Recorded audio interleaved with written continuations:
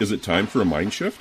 If you don't know what that means, then join your host, Dr. Clint Haycock, a former evangelical Christian pastor and Bible college teacher of over 20 years, along the journey of deconstruction and reconstruction of faith, life, religion, and spirituality.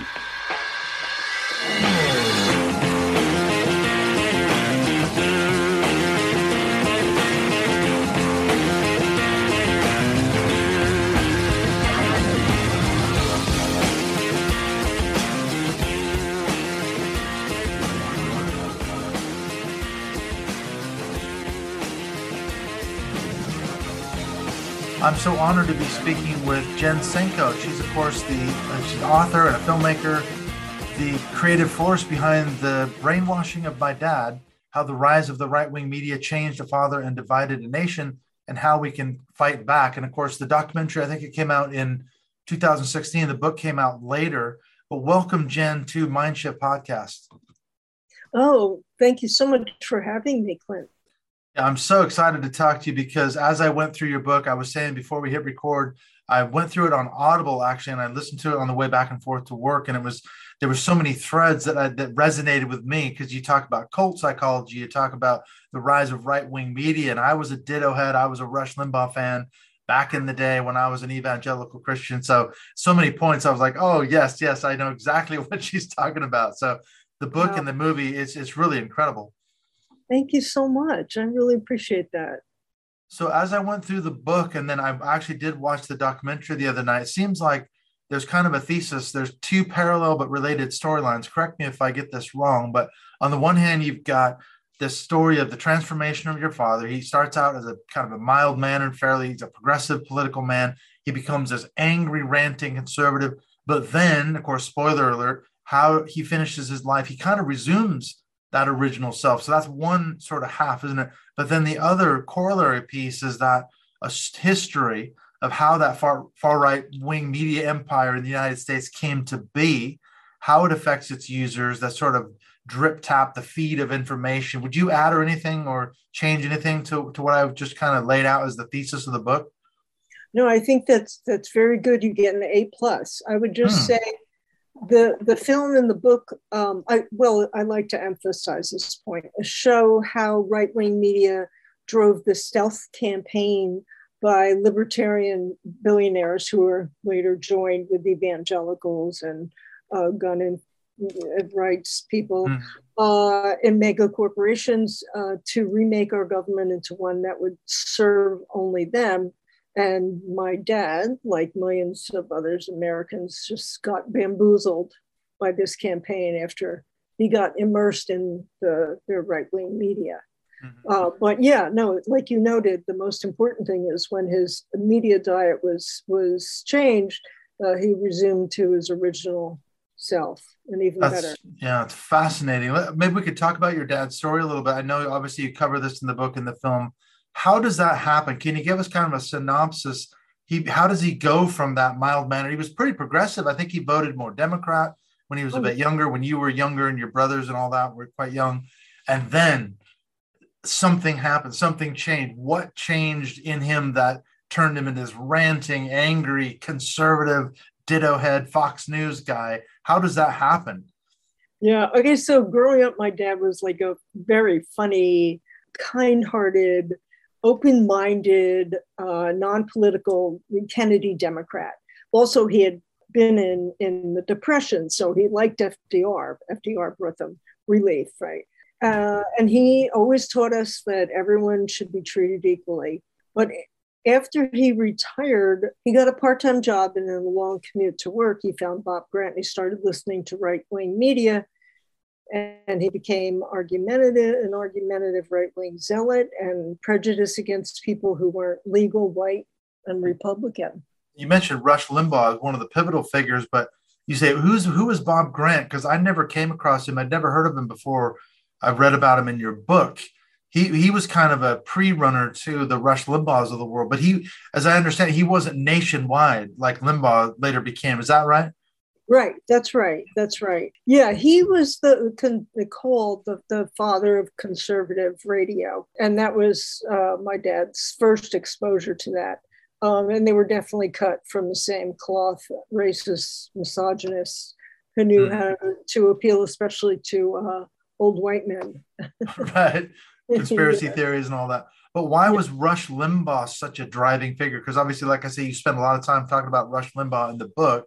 He was a huge figure in your dad's sort of transformation. What struck me was you say that your his very personality changed. He became, as it were, a different person, an unrecognizable person. Why was Yeah. Rush Limbaugh such a pivotal figure in that transformation?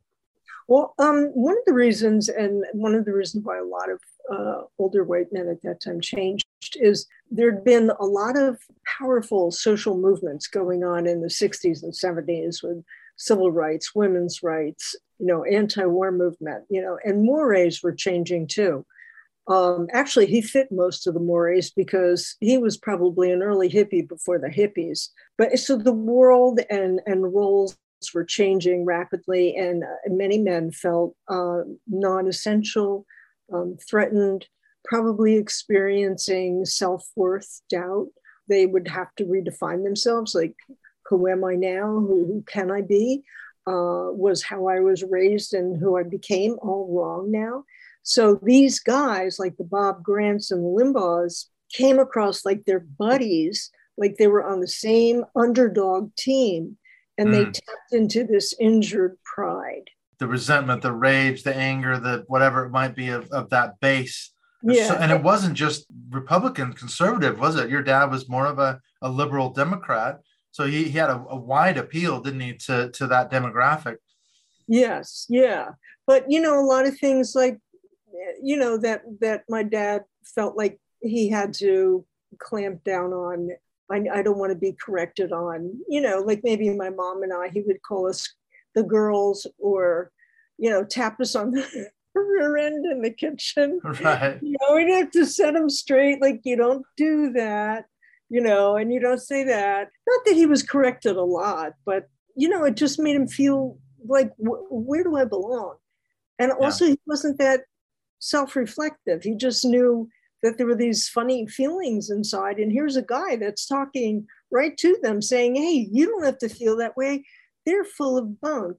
I got the real story. This is the way it really is. And it's someone else's fault, because I think someone, I can't remember who it was in the documentary, said something like, people like Limbaugh and of course others like Alex Jones and so many others now, they give these people an enemy. There's someone to blame, and it's not your fault for the reason your life is the way it is. It's them, it's they, it's that the immigrants or the Muslims or whoever it might be, feminazis, as Rush Limbaugh might say. So there's a convenient target, isn't there?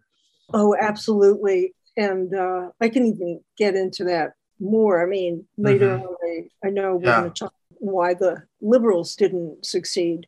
But, one of the reasons is they didn't give somebody a specific enemy to target, Right. And whereas, the outrage of the right-wing media, they have lots of enemies even now. Well, so as your dad transforms, he becomes this different person. What was his relationship with the family like? I think you alluded to this a little bit ago, because you talk about in the book, it wasn't that he was just listening to guys like Limbaugh, and then I guess he got into Fox News when it became a thing. That he starts sending out emails to everybody. He's flooding everyone in the family, relatives and all that with just this right wing. It was really propaganda. I think you said it's not just emails about, hey, take a look at this. It's like, no, this is conspiracy theories, ranting, raving. He actually becomes like an evangelist for the stuff that he was taking in. How did that affect your relationship with him? Well, I do have an answer that down here somewhere, but I can't find it. So it just really, what it did was it alienated the family, because and since I had been an evangelical Christian for a minute, I knew that you were supposed to change people. And that's how I felt like he was being. So there were all these emails, like when the internet first came out, email was this new way of communicating. And right-wing think tanks were pumping out these like dozens of emails a day that seemed like homespun, but they would actually propagate the like right-wing ideology. And the main thing was to demonize Democrats. That was the big main thing. Mm-hmm. So he would forward them to us all the time. And we would say, Dad, please don't forward us these emails. They're BS. And actually, that's what got my mother eventually starting to learn how to source and fact check. So she would send him answers back. We had to block him, the kids. You know, me and my two brothers had to block him because it was so obnoxious and so infuriating and so upsetting. That comes across in the documentary as well as the book, isn't it? You've talked to, I don't know, hundreds, maybe thousands, I don't know, of people since you started even fundraising for the film that said, my God, the exact same thing happened to my father, brother, uncle, friend, whoever, where they became a totally different person. We can't talk anymore. No matter what subject you bring up, thinking it's safe, it'll turn into some political argument or something like that. So it's affected millions of people, I think, hasn't it?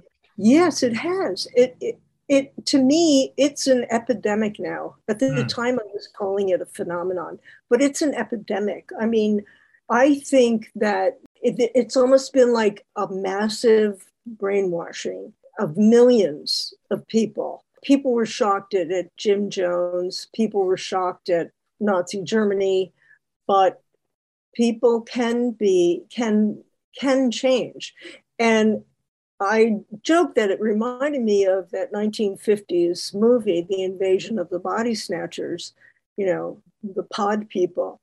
They look at their parent or their sister or brother, they scratch their head and it's like, who are you? Complete change. It's very frightening. It's so hard. And then though, the fascinating thing, and this is what I love about the book, is that toward the end of your dad's life, he becomes sort of like his old self again. And that is a fascinating thing because it said to me, I guess I learned from it, there is hope for someone who's addicted to all this right-wing outrage media. How does that actually happen? How did that happen in the case of your dad, where he sort of regained his, I guess you could say, his authentic self? Yeah. So what happened? And if you haven't seen the movie or haven't read the book, there's even more details, but I'll give you the short synopsis. I'm talking to your audience because I know you've read the book and seen the movie. One day, or in around 2010, well, first, all those years, my mother had been responding to him. She was the only one who would, and she would fact check him. So I don't know if that would planted seeds or not, but the real transition happened in 2010 when they moved to a senior community, and somehow in that move, the radio broke. So in the old days, he used to fix it, but he was getting old. He put it in the garage, like, I'll get to it. So immediately there was no Rush Limbaugh. He kind of mellowed out immediately, and sometimes would start having lunch with my mom again, and they would talk. And this is what they always used to do. Used to blah, blah, blah, blah. Then the TV in the kitchen, which they watched at lunch, conked out. So she got a new TV and loved programming remotes. She'd come to my house and program remotes. All right. And they had stickies all over them. So my dad just didn't bother to change the channels. He just would watch whatever mainstream news show she had on. So there goes Fox News. Okay, so all of this is like happening, maybe over a year, maybe less. And then one day he had to go into the hospital for a kidney stone. He was there for a week, and they had these really old computers. And my mom said, Jennifer, can you kill some of Daddy's emails? Because they're just going to clog up his computer. Now's our chance. Get in there. Well, it was kind of innocent too. Like she really thought it was going to, take up space on the computer. I'm like, Mom, they keep coming. They hundreds a day. Keep coming. Right. It's an avalanche of disinformation and outrage and everything else. Yeah. So she got the idea of going in there and unsubscribing him from some of them. And it had a twofold purpose. One, she was stopping the email. And then she got the idea I'm going to subscribe him to some of what I read, like Truth Out, Reader Supported News, Alternate, a varying point of view. So they weren't totally disappeared, but now we had more like liberal kind of emails. Mm-hmm. And when he came back, he was just used to reading his emails. That's what he did. That was the thing. Drink tea. Spend the day. Yeah. And I couldn't believe it the day he sent me a Dennis Kucinich email. Right. Who is this guy? And what have you done with my dad? and then one day he told my mom that he said, I like Obama, and she called me on the phone. Shock. Daddy said, and I'm like, no. And then it happened again a few weeks later. And it was during his birthday, and I brought my camera so I could catch them on film, which was a remarkable moment. Mm. And in the film, you can see my mother kind of like blinking, and her face like changing, like trying to, act cool about it. Don't make a big deal of it. Don't make a big deal of it. Right. There's another really interesting exchange in the movie. It might have been that same point when you were filming him, when he was talking about he liked Obama. She asked him about gay marriage, and he kind of thought about it for a minute. He was like, yeah, if they want to get married, there's no skin off my nose. It doesn't bother me. And she's really cool about it. She's like downplay, but you could see like, whoa, she was shocked. You could see her reaction. Yeah, it's brilliant. Yeah. And, that's how he would have been when we were growing up. He would have been like that. Like, Who cares? But there was a point, I remember a day I got into an argument with him in the kitchen. He had always loved my gay friends. And I'm eating lunch, and he has that stupid Rush Limbaugh on upstairs and downstairs while he's working. And Rush Limbaugh is talking about gay people, like in a bad way. And I'm like, Dad, you met my gay friends. One of them changed your tire. You loved them. You said they were cultured and interesting. He sputtered and argued. And then eventually the only thing he could really come up with was, I just don't want it in my face. So that was a remarkable moment. It was a really remarkable moment. And like I said, I love the fact that it ends on that note, because so many of these stories about people, coming out of cultic groups or those kind of things, can they regain their identity? So your father's story gives the rest of us hope, if we've got friends, family, loved ones, whoever, that are just become, totally enmeshed in this right-wing media thing. Because it's that's what I got from the book, isn't it? It's just that constant flood. It's the echo chamber. And you're just surrounded by all this outrage and resentment and anger and everything. And then that becomes your whole worldview. And there's no other sources of information that come in. And not only that, though, it's very manipulative, purposely so. It knows how to press buttons. Limbaugh, there were other talk radio guys before Limbaugh, but Limbaugh had the total secret sauce. He was like a real big talent. And he knew that getting people angry would get them coming back for more, but also he was entertaining. But the anger is what is addictive. And just think about it. All these white retired men were getting like hooked on Rush Limbaugh.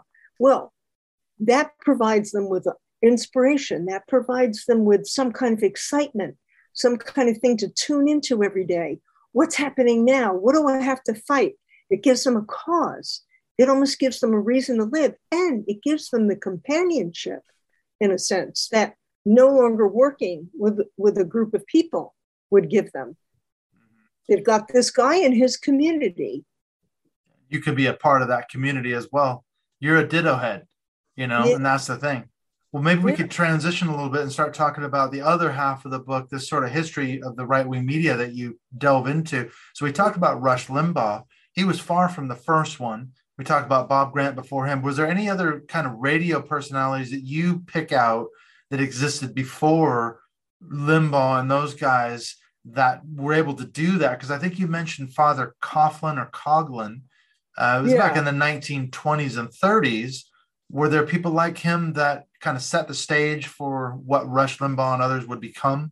Yes. Okay. So, first in the 30s, there was Father Coughlin. He was the Tucker Carlson of his time.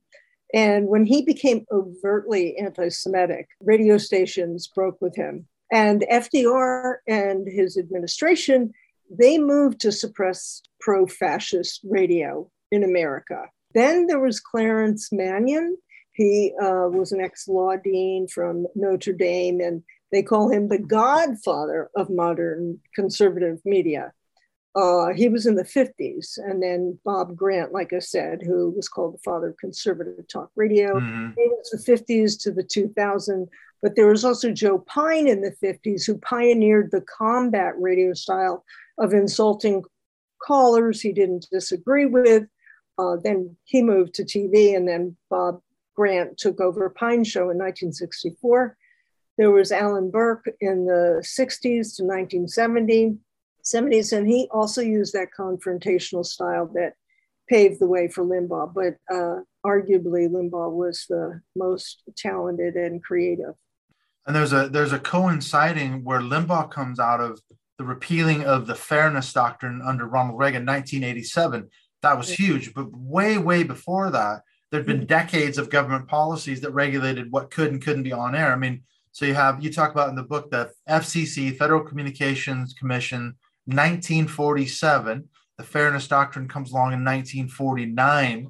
Why was that so important to have that Fairness Doctrine? And then it ends up obviously gets repealed by Reagan in 87. The very next year, 88, I think it was when Limbaugh went on air and went nationwide. Why was that repealing of the Fairness Doctrine such an important sort of moment in time? Well, if you don't mind, I'd like to read a quote from the Radio Act of 1927 by a Democratic representative who was describing the need for a Fairness Doctrine. And this preceded the act, obviously, 1927. American thought and American politics will be largely at the mercy of those who operate these stations, for publicity is the most powerful weapon that can be wielded in a republic. And when such a weapon is placed in the hands of one person or a single selfish group is permitted to either tacitly or otherwise acquire ownership or dominate these broadcasting stations throughout the country, then woe be to those who dare to differ with them. It will be impossible to compete with them in reaching the ears of the American people. And then there was all this Nazi propaganda that was going on. And FDR was kind of hip to that. Like a lot of journalists at the time didn't take it seriously, but FDR, like he did take it seriously. So, and so the radio industry back then actually accepted that the First Amendment did not mean just any speech was allowed on air, that it was understood that with that privilege came responsibility. So, but after the Fairness Doctrine, what happened is, since broadcasting licenses are limited just simply by the finite number of available frequencies, licensees were required broadcasters of public airways to benefit the public. You know, as you know, one, by covering matters of public controversy, and two, by covering them with a variety of voices. So it wasn't a panacea, and it was somewhat vague, and it did depend on the vigilance of listeners and viewers to notice imbalance. But after the demise of the Fairness Doctrine, diversity of voices went out the window. And since its demise, there has been much less coverage of issues of public importance. 25% of broadcast stations no longer offer any news or public affairs programming. Then it allowed for more overt political criticism and didn't have that obligation of diversity voices, as I said. And the most extreme change has been in the immense volume of right-wing opinion talk shows. In fact, 97% of talk is right-wing. And this level of uniformity is what you might find in a totalitarian society, for instance. As I understand it, back before the Fairness Doctrine was repealed, if a local radio station or television station, if they weren't airing the alternative point of view, as it were, you could call that station and complain, and they had to, in a sense, honor that. And then if they didn't deal with your complaint, you could take it all the way to your representative or senator. Isn't that right? I mean, you could actually say, hey, they're being biased. They're only showing or talking about one side of the story. There's another point of view, and they had to be beholden to that. But then all that went out the window, didn't it? You don't have to have any, just your point of view. That's it. No. Well, there was a thing that was, it was called the equal time rule, and that's actually still in effect, and that's for candidates. So if one candidate gets a lot of time on a broadcast station, an opposing candidate can claim an equivalent amount of time if they request it. So that's different, and that's still there. But as far as like issues, yes, you were supposed to be able to call your local radio station and say, hey, you had these jerks on, and you didn't have me on, so, or this point of view on. And if they didn't listen, you could bring it to the FCC. There's a parallel storyline, isn't there? And I don't want to get too much into it, but you talk about how important the sort of loss of Barry Goldwater in 1964, the founding of all these right-wing think tanks. They're pumping out a lot of disinformation. They're trying to get their message out to create a base, a Republican conservative base. And my storyline comes into that because I picked up the evangelical Christian right, which was part of that story. They're part of forming that hardcore right-wing base that ends up becoming Trump's base, doesn't it? That's the same base, the MAGA army and all the rest of it. That base was not new when Trump came along. It had been decades in the making, hadn't it? Yeah, it actually had been. It just, like a cancer, it just sort of spread and evolved and metastasized. Yeah, it's true. It's what we've got today. Well, speaking of quotes, you mentioned that quote from 1920s. I found an interesting quote talking about the repealing of the Fairness Doctrine. I found an article by retired lawyer Edward T. Monks. He says, talk radio demonstrates how profoundly the FCC's repeal of the Fairness Doctrine has affected political discourse. In recent years, almost all nationally syndicated political talk radio hosts on commercial stations have openly identified themselves as conservative, Republican, or both. And he lists a whole slew of them: Rush Limbaugh, Michael Medved, Michael Reagan, Bob Grant, Ken Hamlin, Pat Buchanan, Oliver North. He goes on and on, Sean Hannity and so forth. And he says the spectrum of opinion on national political commercial talk radio ranges from extreme right-wing to a very extreme right-wing. There's virtually nothing else. So why is it that, specifically in talk radio, why does the far right tend to dominate the airwaves? There's hardly any left-wing or progressive alternative. Okay, so since the Lewis Powell memo in the 1970s, and I would argue even earlier, my later research brought me back to the 50s, it was a stated objective for conservatives to buy media in order to be able to sell the idea of the free market economy to Americans. So it was an objective of the right to dominate the media. And then just months after Congress opened up the medium, got rid of the Fairness Doctrine to openly political content, then Rush Limbaugh got his first nationally syndicated news program. And he gave his show for free to all these small market stations all over the country in exchange for a percentage of the ad revenue. So the whole country could listen to him, right?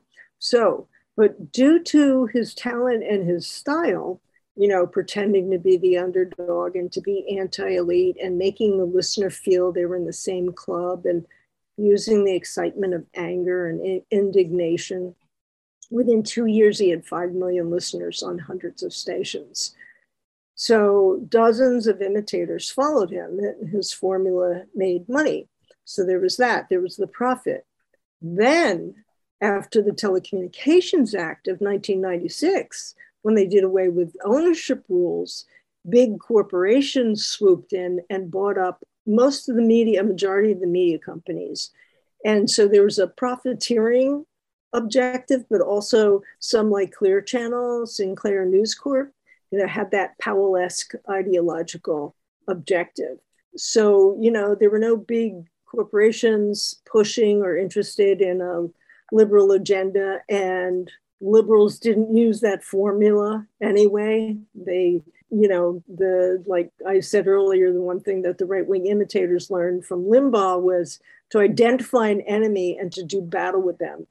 And the liberal equivalents never really adopted those strategies. And then they also didn't have the infrastructure behind them. And frankly, we need liberal billionaires to get involved with the media. The right took media seriously and the left did not.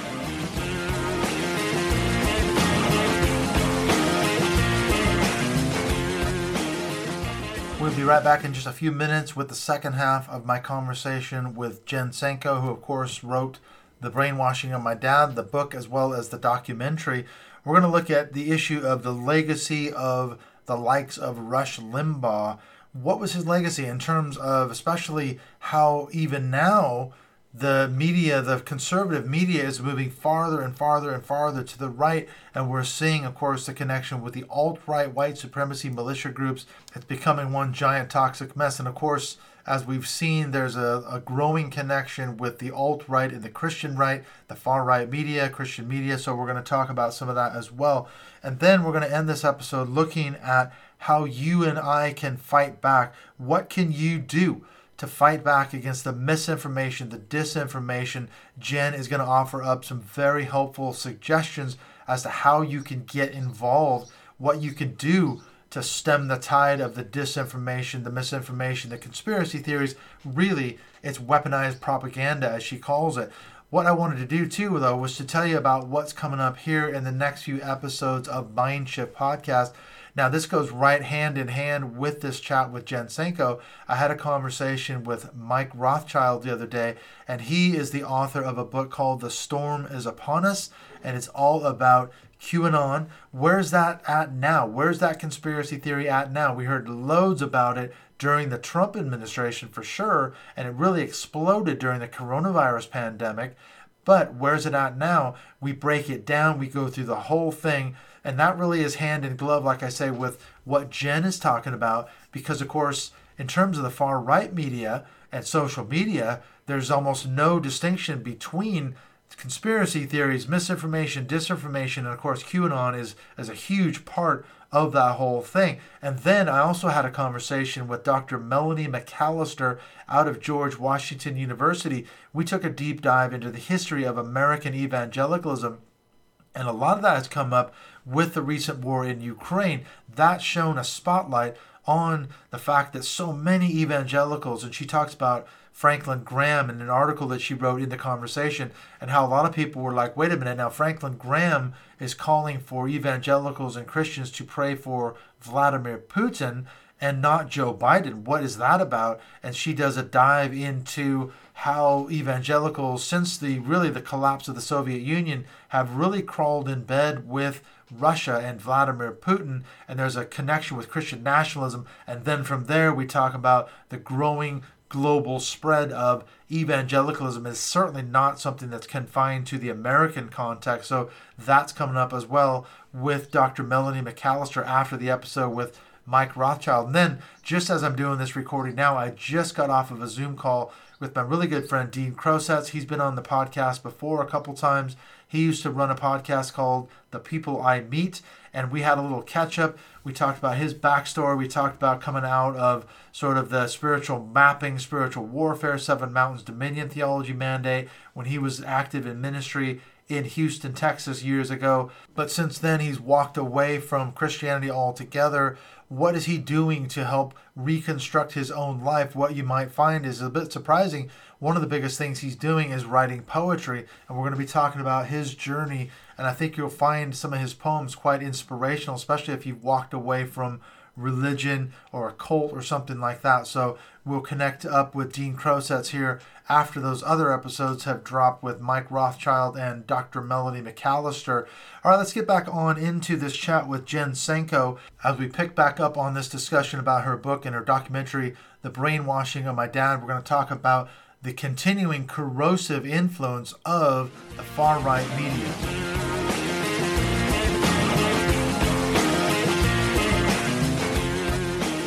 Where does it go from a guy like Rush Limbaugh? Because you can see, is there a straight line between the likes of Rush Limbaugh? Then you get into the Alex Joneses, the Glenn Becks, the Jerome Corsi. Now, though, it's social media. You know, one of the guys that's come up recently is this Nicholas J. Fuentes. I don't know if you've heard of him, but he's like a white nationalist, Christian nationalist. He's got a massive following, and we're seeing it, Instagram, Twitter, Facebook, other social media. That's the huge new development where it's just literally exploded, hasn't it, in terms of the dissemination of misinformation, disinformation, racism, outrage, and all the rest of it. Right. So, there was the Limbaugh shtick, which was wildly successful.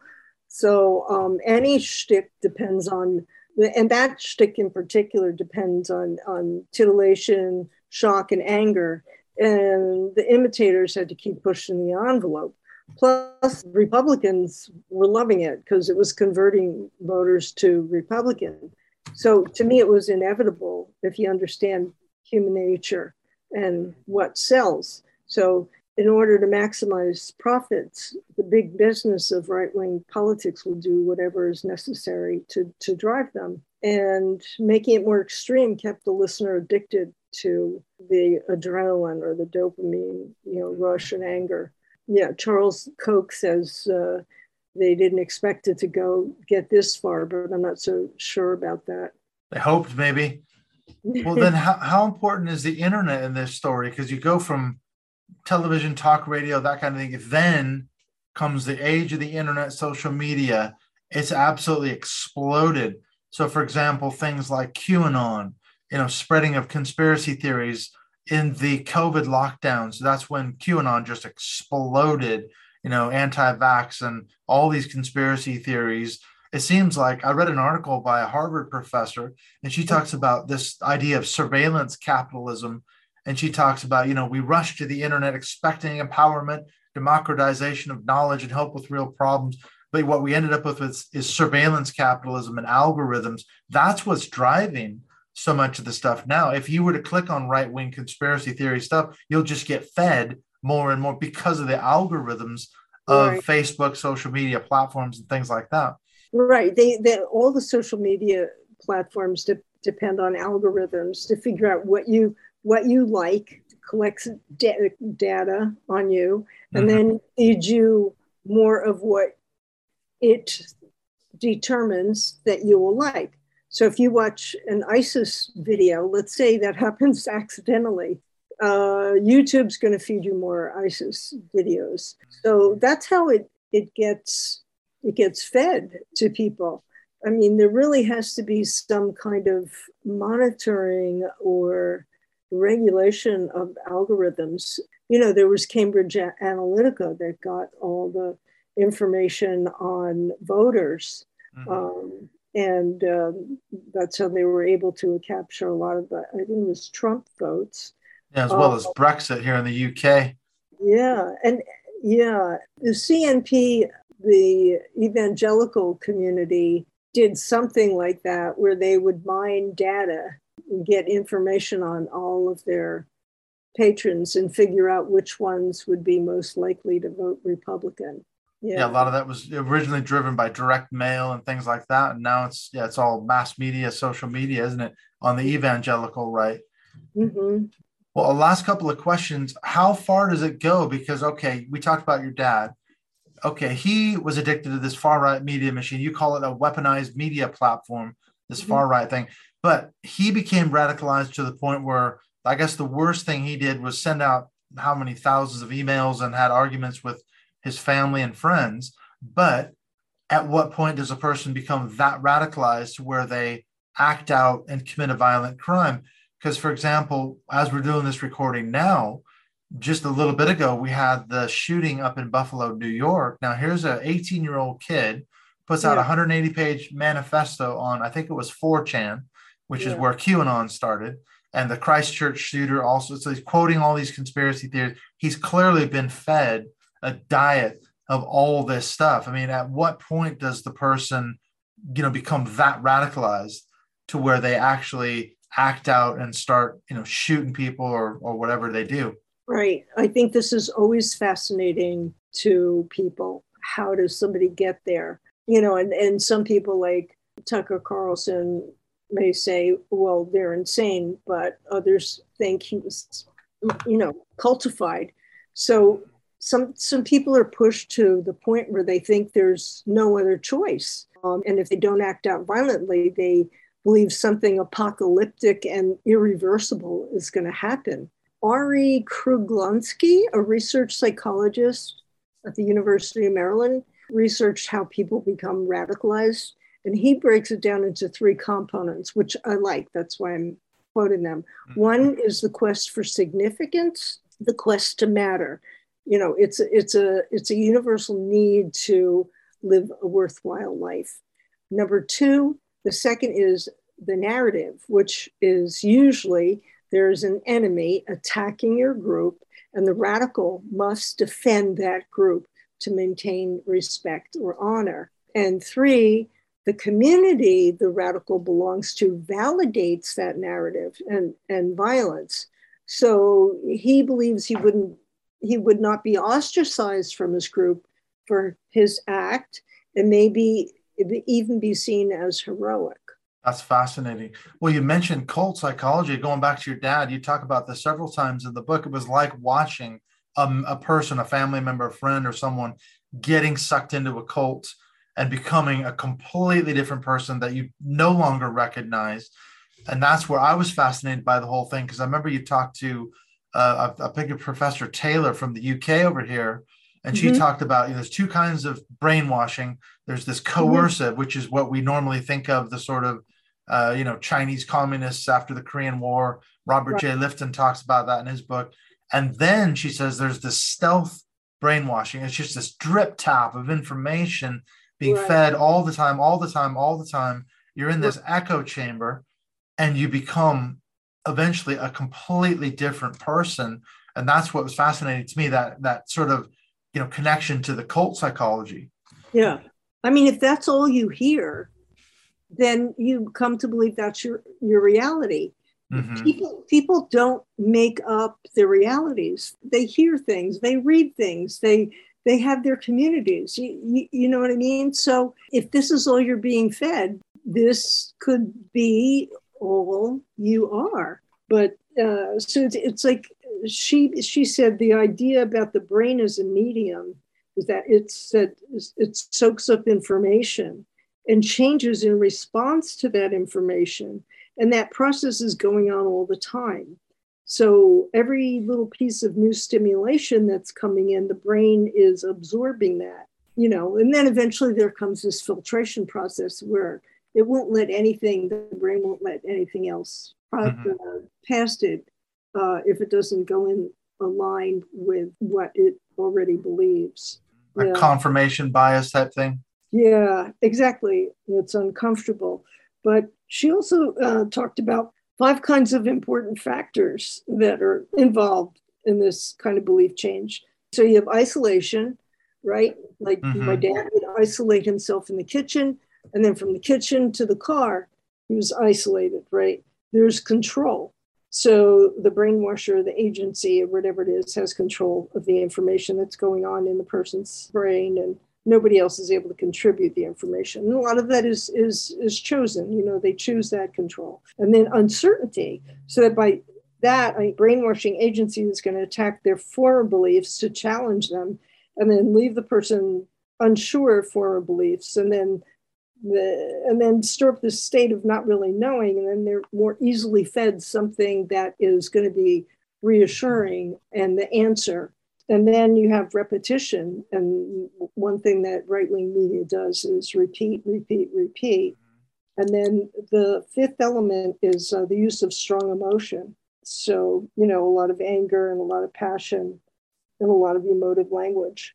Certainly saw that with the Trump era. I mean, it was all about grievance politics and tapping into that rage and resentment. And the thing about Trump was it was all set up for him by the Rush Limbaughs of the world.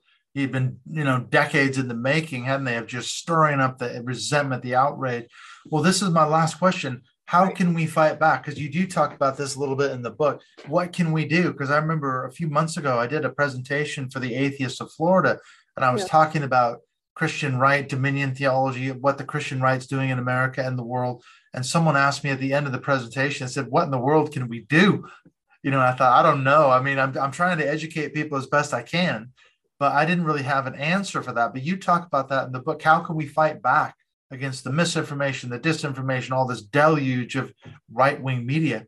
Right. Okay. So right now I have more hope here on the precipice of losing our democracy. I have more hope than I had before. I'm not alone. There are finally groups, grassroots groups that have formed, and their work has gone way beyond mine in terms of what to do. So before I get into any of the other things that people can do, I just want to mention these grassroots groups because they're really, really great. One of them is DDAD, and that's Defenders of Democracy Against Disinformation. And actually, it's kind of weird. Their website is stopdisinformation.org rather than Defenders of Democracy Against Disinformation. Right. But so if you do a search, you might not find them on that URL. Yeah, you can't do the search. The search won't work because they want to keep kind of low key. They don't want to be harassed. So you actually have to do www.stopdisinformation.org. Anyway, they have two campaigns going on right now. One is Change the Channel, right, where it's a nationwide effort to ask public places to kindly change the channel from Fox to anything else because Fox is pervasive. It's everywhere, barbershops, airports, gyms everywhere, bars, pubs, right, hospitals. And they actually have little videos for scenarios that might come up when you're asking a person this. They have videos, they have instructions. I mean, because it's an uncomfortable thing and they understand that. So that's one small thing, change the channel. And the other one is unfoxing your cable, extracting Fox. It's got Fox Business, it's got Fox Sports, and you pay $2 a month with most cable fees for Fox, and you may not even watch it. So there's another nationwide effort going on, which is called Unfox My Cable. And you get your cable company to either remove Fox or to give you a credit of $2 off. Again, www.stopdisinformation.org can way more details. I know there's been loads of things, isn't there? People trying to change the channels and get Fox News off they're everywhere, isn't it? They're on hospitals and and then people think, oh, I'm seeing it in the hospital, it must be news. Right. But it's actually not news. It's not even close, is it? Right. I call it Fox Not News. Yeah. Okay. Then there's another great thing I have to tell you and everybody about. It's the Media and Democracy Project. And it has incredibly informative Zoom meetings every other Monday. Tonight, I'm joining one. And they give you solid ideas how you can help shift the media landscape. And their Twitter handle is @FixedMediaNow. But if anybody wants more information about them, they can email me at brainwashingdad@gmail.com. I don't care. If you over email me, I'll just block you. Right. I was going to say, how can people find you? So you've got your website. Are you active anywhere else on social media that people could find you? Yes, I've got a Brainwashing of My Dad movie Facebook page where I neglected it for a long time, but now every day I'm ranting on it because I want to, save our democracy. So I do what I can. So there's that. And then I'm on Twitter @BrainwashingDad. And I follow a bunch of great people. We kind of all follow each other. We give each other ideas and let each other know what's going on. Okay, so Facebook, Twitter, my website, thebrainwashingofmydad.com. And then it's got the book and the movie in it. And then another brilliant person to follow is this Dr. Julie Hotard. Her recommendations and her articles can often be found in Medium. Twitter handle is @upine.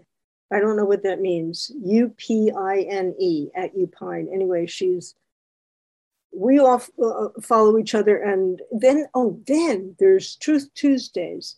Okay, it's part of this organization that's been around for a while called Rise and Resist. Truth Tuesdays, they are into direct action. They actually stand in front of the Fox headquarters in New York. Wherever there's a Fox headquarters, you can do it.